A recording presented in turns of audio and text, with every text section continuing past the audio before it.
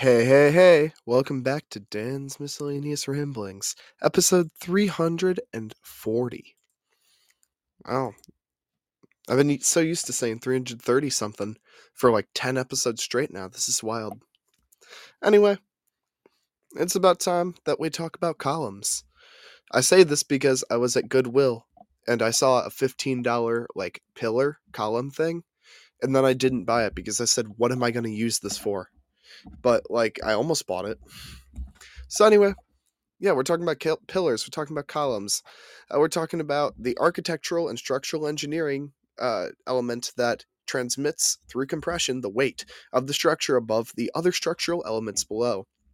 It's a compression member, which is something that can also be used to describe.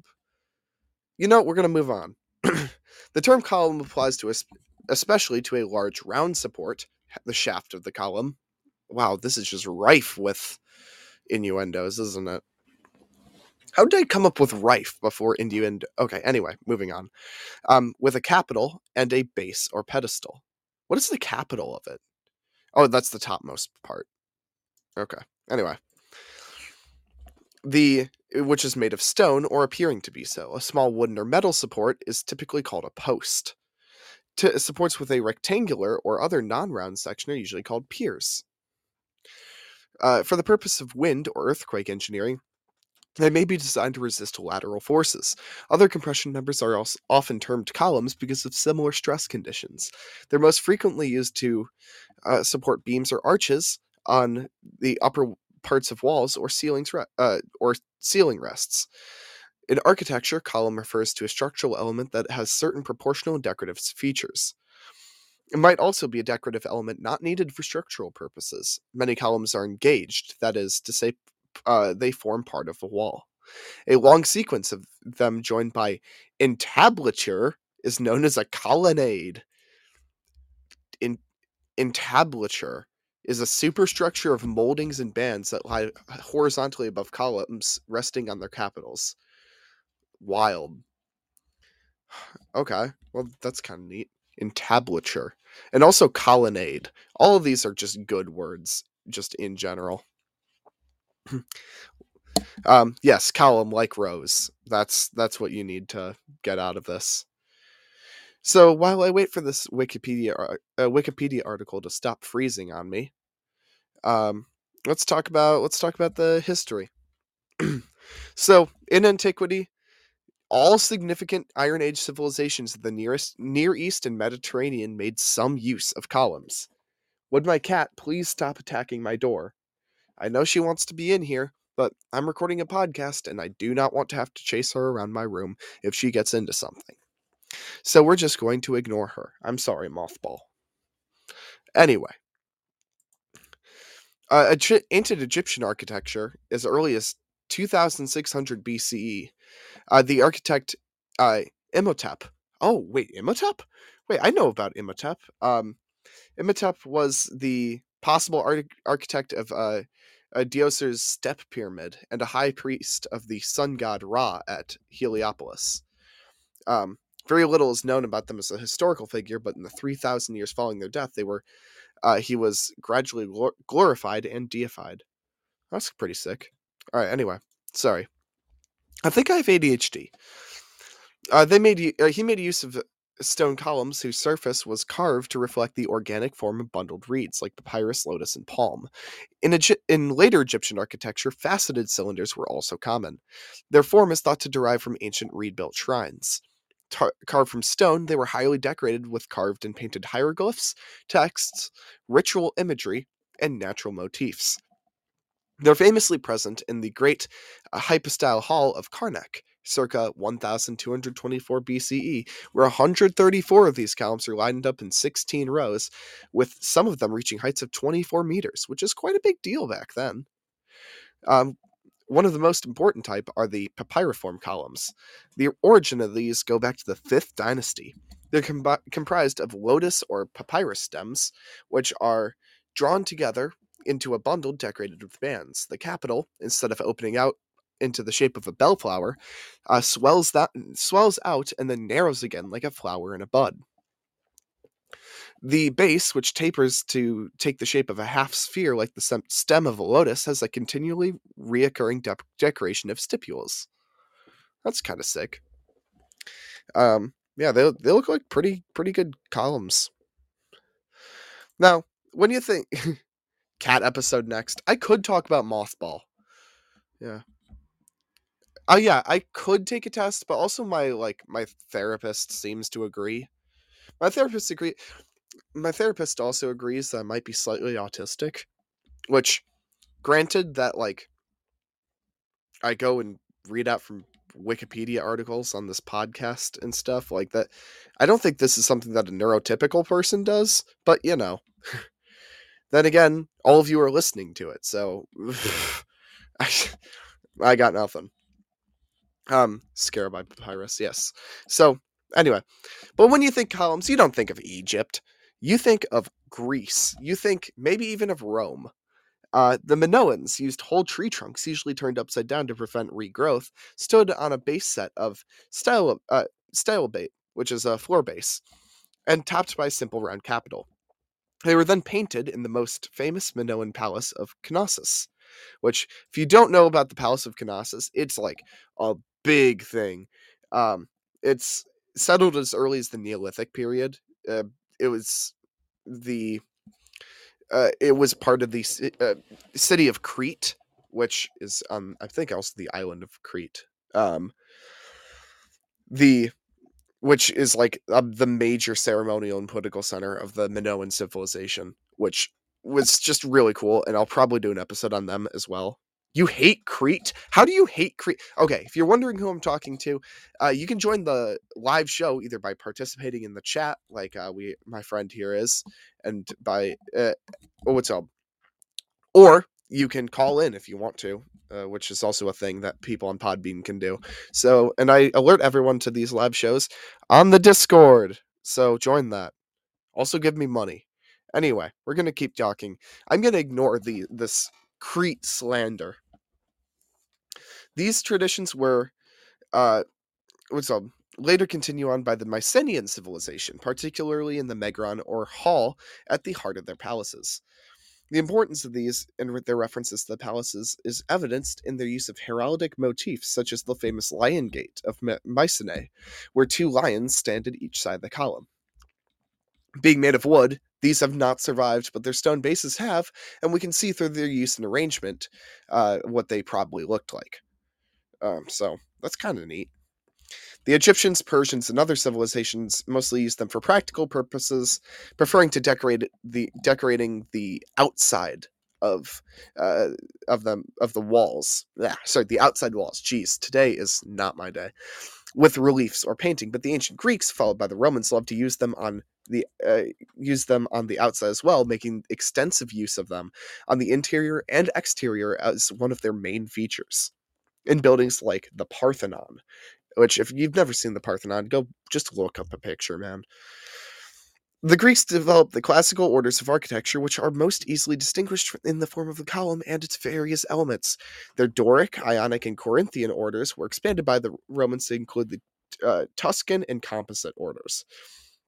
There's a chart, not on the Wikipedia page, but I've seen it, and it shows what all the different ones look like. And I'm not going to try and describe the 5 tops of the columns. You can just look up the 5 main column types and you'll find it. But like, what is the Parthenon? Okay, the Parthenon is I don't even need to look at the Wikipedia page. This is just off the dome. Parthenon is a place at the top of a great hill in, I believe, Athens, Greece, where it was the main temple to Athena in Athens. It is one of the largest temples in the entirety of Greece. It was a major, I think it was considered one of the 7 wonders of the ancient world. It's really pretty. Yeah. That, why are you insulting oh my god. We're just going to move on. Some Persians, though, had some cool columns, though. they had some massive stone columns erected in Persepolis, which included double bowl structures in their capitals. The Hall of 100 Columns at Persepolis measured 70 by 70 meters and was built by the Achaemenid king Darius the First, which Darius the First of Persia was like one of the greatest Persian leaders ever. Many of the ancient Persian columns are still standing, with some being more than 30 meters tall. They were used for porticos and to support the roof of the hypostyle hall, partly inspired by the Egyptian precedent. Since they had timber beams rather than stone, they could be taller, slimmer, and more widely spaced than the Egyptian ones. The Middle Ages also have a whole bunch of columns.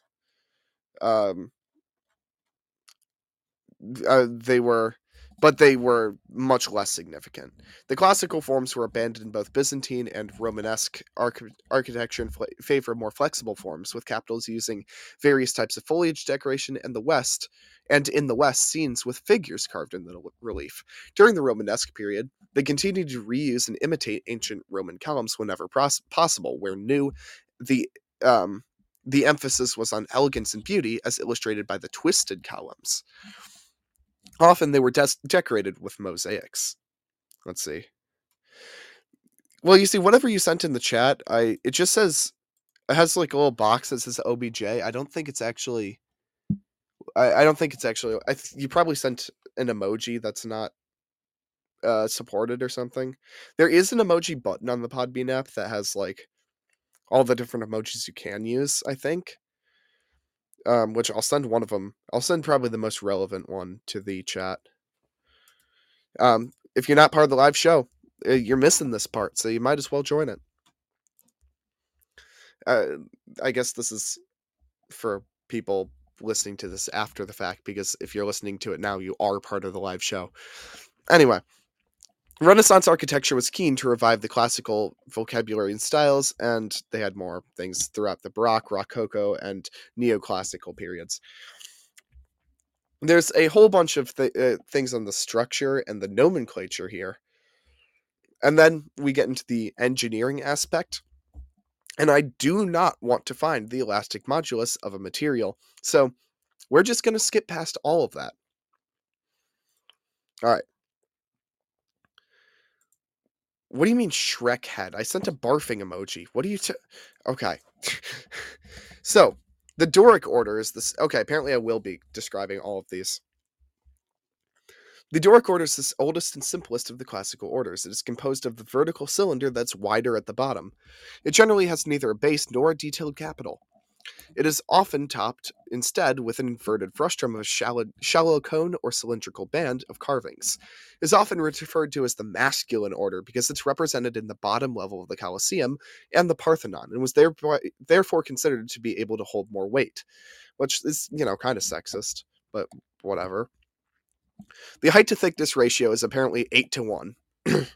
The shaft of a Doric column is almost always fluted, which, if you don't know what a fluted shaft means, it just means that there's grooves running vertically on it. The Greek Doric, developed in the western Dorian region of Greece, is the heaviest and most massive of the orders. It rises from stylobate without any base, and it is from 4 to 6 times as tall as its diameter. It has 20 broad flutes, and the capital consists of a banded necking swelling into a smooth echinus, which carries a flat square abacus. Oh my god, so many words. The Doric entablature is also the heaviest, being about 1/4 the height of the height column. The Greek Doric order was not used after about 100 BCE until its, quote, rediscovery in the mid-18th century. I have a flute. What are these words? I don't know. I don't make this podcast because I want to make it listenable. I make it because I want to read off a Wikipedia page and or come up with some dumb thing like lyrically analyzing apple bottom jeans like I did a couple episodes ago. Pretty proud of that episode, actually. I actually have been thinking maybe I should make like a YouTube channel or something where I just lyrically analyze a song, but in the dumbest way possible. I think people would actually watch those videos. But then again, I have to then edit videos, and I do not want to. Yeah, it's Low by Florida, I know. but I call it apple-bottom jeans because that's what everyone calls it. Yes, boots with the fur. Okay, we're moving on. The Tuscan order, known as the Roman Doric, is also a simple design, with the base and capital both being a series of cylindrical discs of alternating diameter. Shaft is almost never fluted, so get fricked. The proportions vary, but generally similar to the Doric ones, with the height to width ratio about 7 to 1 instead of 8 to 1. The Ionic column is considerably more complex than the Doric or Tuscan. It generally has a base, and then the shaft is often fluted, and it has grooves carved up its length. The capital features a volute, which is an ornament shaped like a scroll at the four corners. The height to thickness ratio is around 9 to 1. Due to the more refined proportions in scroll capitals, it's sometimes associated with academic buildings. So you might see these at a college campus or something. Ionic style columns were seen on the second level of the Colosseum. The Corinthian order is named for the Greek city-state of Corinth, to which it was connected in the period. However, according to the architectural historian Vitruvius, the column was created by the sculptor Callimachus, probably an Athenian, who drew acanthus leaves growing around a votive basket. So, if you don't know what that is, acanthus is a plant. Don't worry about it. And a votive basket, a votive offering is it's a thing for gods. Don't worry about it. So it's a basket for those things that you give to gods. Anyway, in fact, the oldest known Corinthian capital was found in Basae, dated at 427 BCE. It's sometimes called the feminine order because it is on the top level of the Colosseum and holding up the least weight. It also has the slenderest ratio of thickness to height, at about 10 to 1 height to width ratio. Again, a little sexist, but it's fine. It's whatever. Who named all these kids? Frankly, I don't know, man. Okay, so the composite order draws its name from being a composite of the Ionic and Corinthian capitals. The acanthus of it already has a scroll-like element, so the distinction is sometimes subtle. Generally, the composite order is similar to the Corinthian in proportion and employment, often in the upper tiers of colonnades, at about 11 to 1 or 12 to 1 height to width ratio, so they're even taller. Then we get into some of the funky ones. Solomonic columns, sometimes called barley sugar, begin on a base and end in a capital, which may be of any order, but the shaft twists in a tight spiral, producing a dramatic serpentine effect of movement. They were developed in the ancient world, but remained rare there. A famous marble set, probably 2nd century, was brought to the Old St. Peter's Basilica by Constantine I, and placed around the saint's shrine, and was thus familiar with the Middle Ages, or throughout the Middle Ages, by which time they were thought to have been removed from the Temple of Jerusalem. The style was used in bronze by Bernini for his spectacular St. Peter's baldachin, actually a ciborium, which I am going to Google this one because I'm interested, which is a canopy or covering supported by columns. Oh, okay. Oh, okay, I know what that is, yeah. And therefore, thereafter became very popular with Baroque and Rococo church architects, blah, blah, blah, above all in Latin America, where they were very often used, especially on a small scale, as they're easy to produce in wood by turning on a lathe. Okay. Anyway. A little sexist, but it's fine. Dan Ramp, yep, that's... Oh boy. Cyborgium episode? That's not what I was saying. Where did I just read that from? Ciborium, Ciborium. I could do an episode on that. I could probably talk about it for 15 minutes. Anyway, caryatid style columns are sculpted female figures serving as an architectural support, taking the place of a column or pillar, supporting an entablature on her head. The Greek term caryatides literally means maidens of Carii, an ancient town of Peloponnesus. Yeah, that. So this is where instead of a pillar, it's just straight up just a woman holding it. And then engaged columns are columns embedded in the wall, as I talked about earlier. They are rarely found in classical Greek, and then only in exceptional cases, but in Roman ones they exist in abundance. And then There's also pillar tombs, which are monumental graves, which have a single prominent pillar or column, often made of stone, uh, and they've existed for a while. Anyway, that's about all I feel like talking about on pillars. No, it's not Cyborgiums. Okay, you know what? I'm not doing this. Anyway, let's see if there's any column jokes besides the one that I made in the top or in the episode description, which was just column like you see them. Column jokes. So 41 best 41 plus best column jokes from upjoke.com. Yeah, this is gonna work. Okay, well I see an advice column, which I'm gonna skip past because that's not what I'm looking for. I called my daughter up and explained that I've changed my name to Spinal Column. She replied that she was very busy and would have to call me back.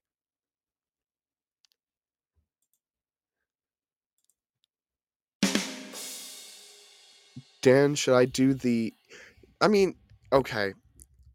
Should you do NNN? I mean, that listen, that's up to you. That is a test of willpower. If you want to do it, go for it. Let's see if there's any other column jokes. I feel like telling one more. If this page would load, which is a very distinct possibility that it will not. Okay. Do. But okay, why is this stopped loading? Okay, there we go.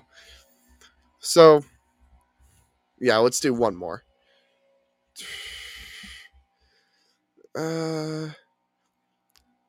Two clean Irish. Oh, no, it's an obituary column. Why is everything an obituary column?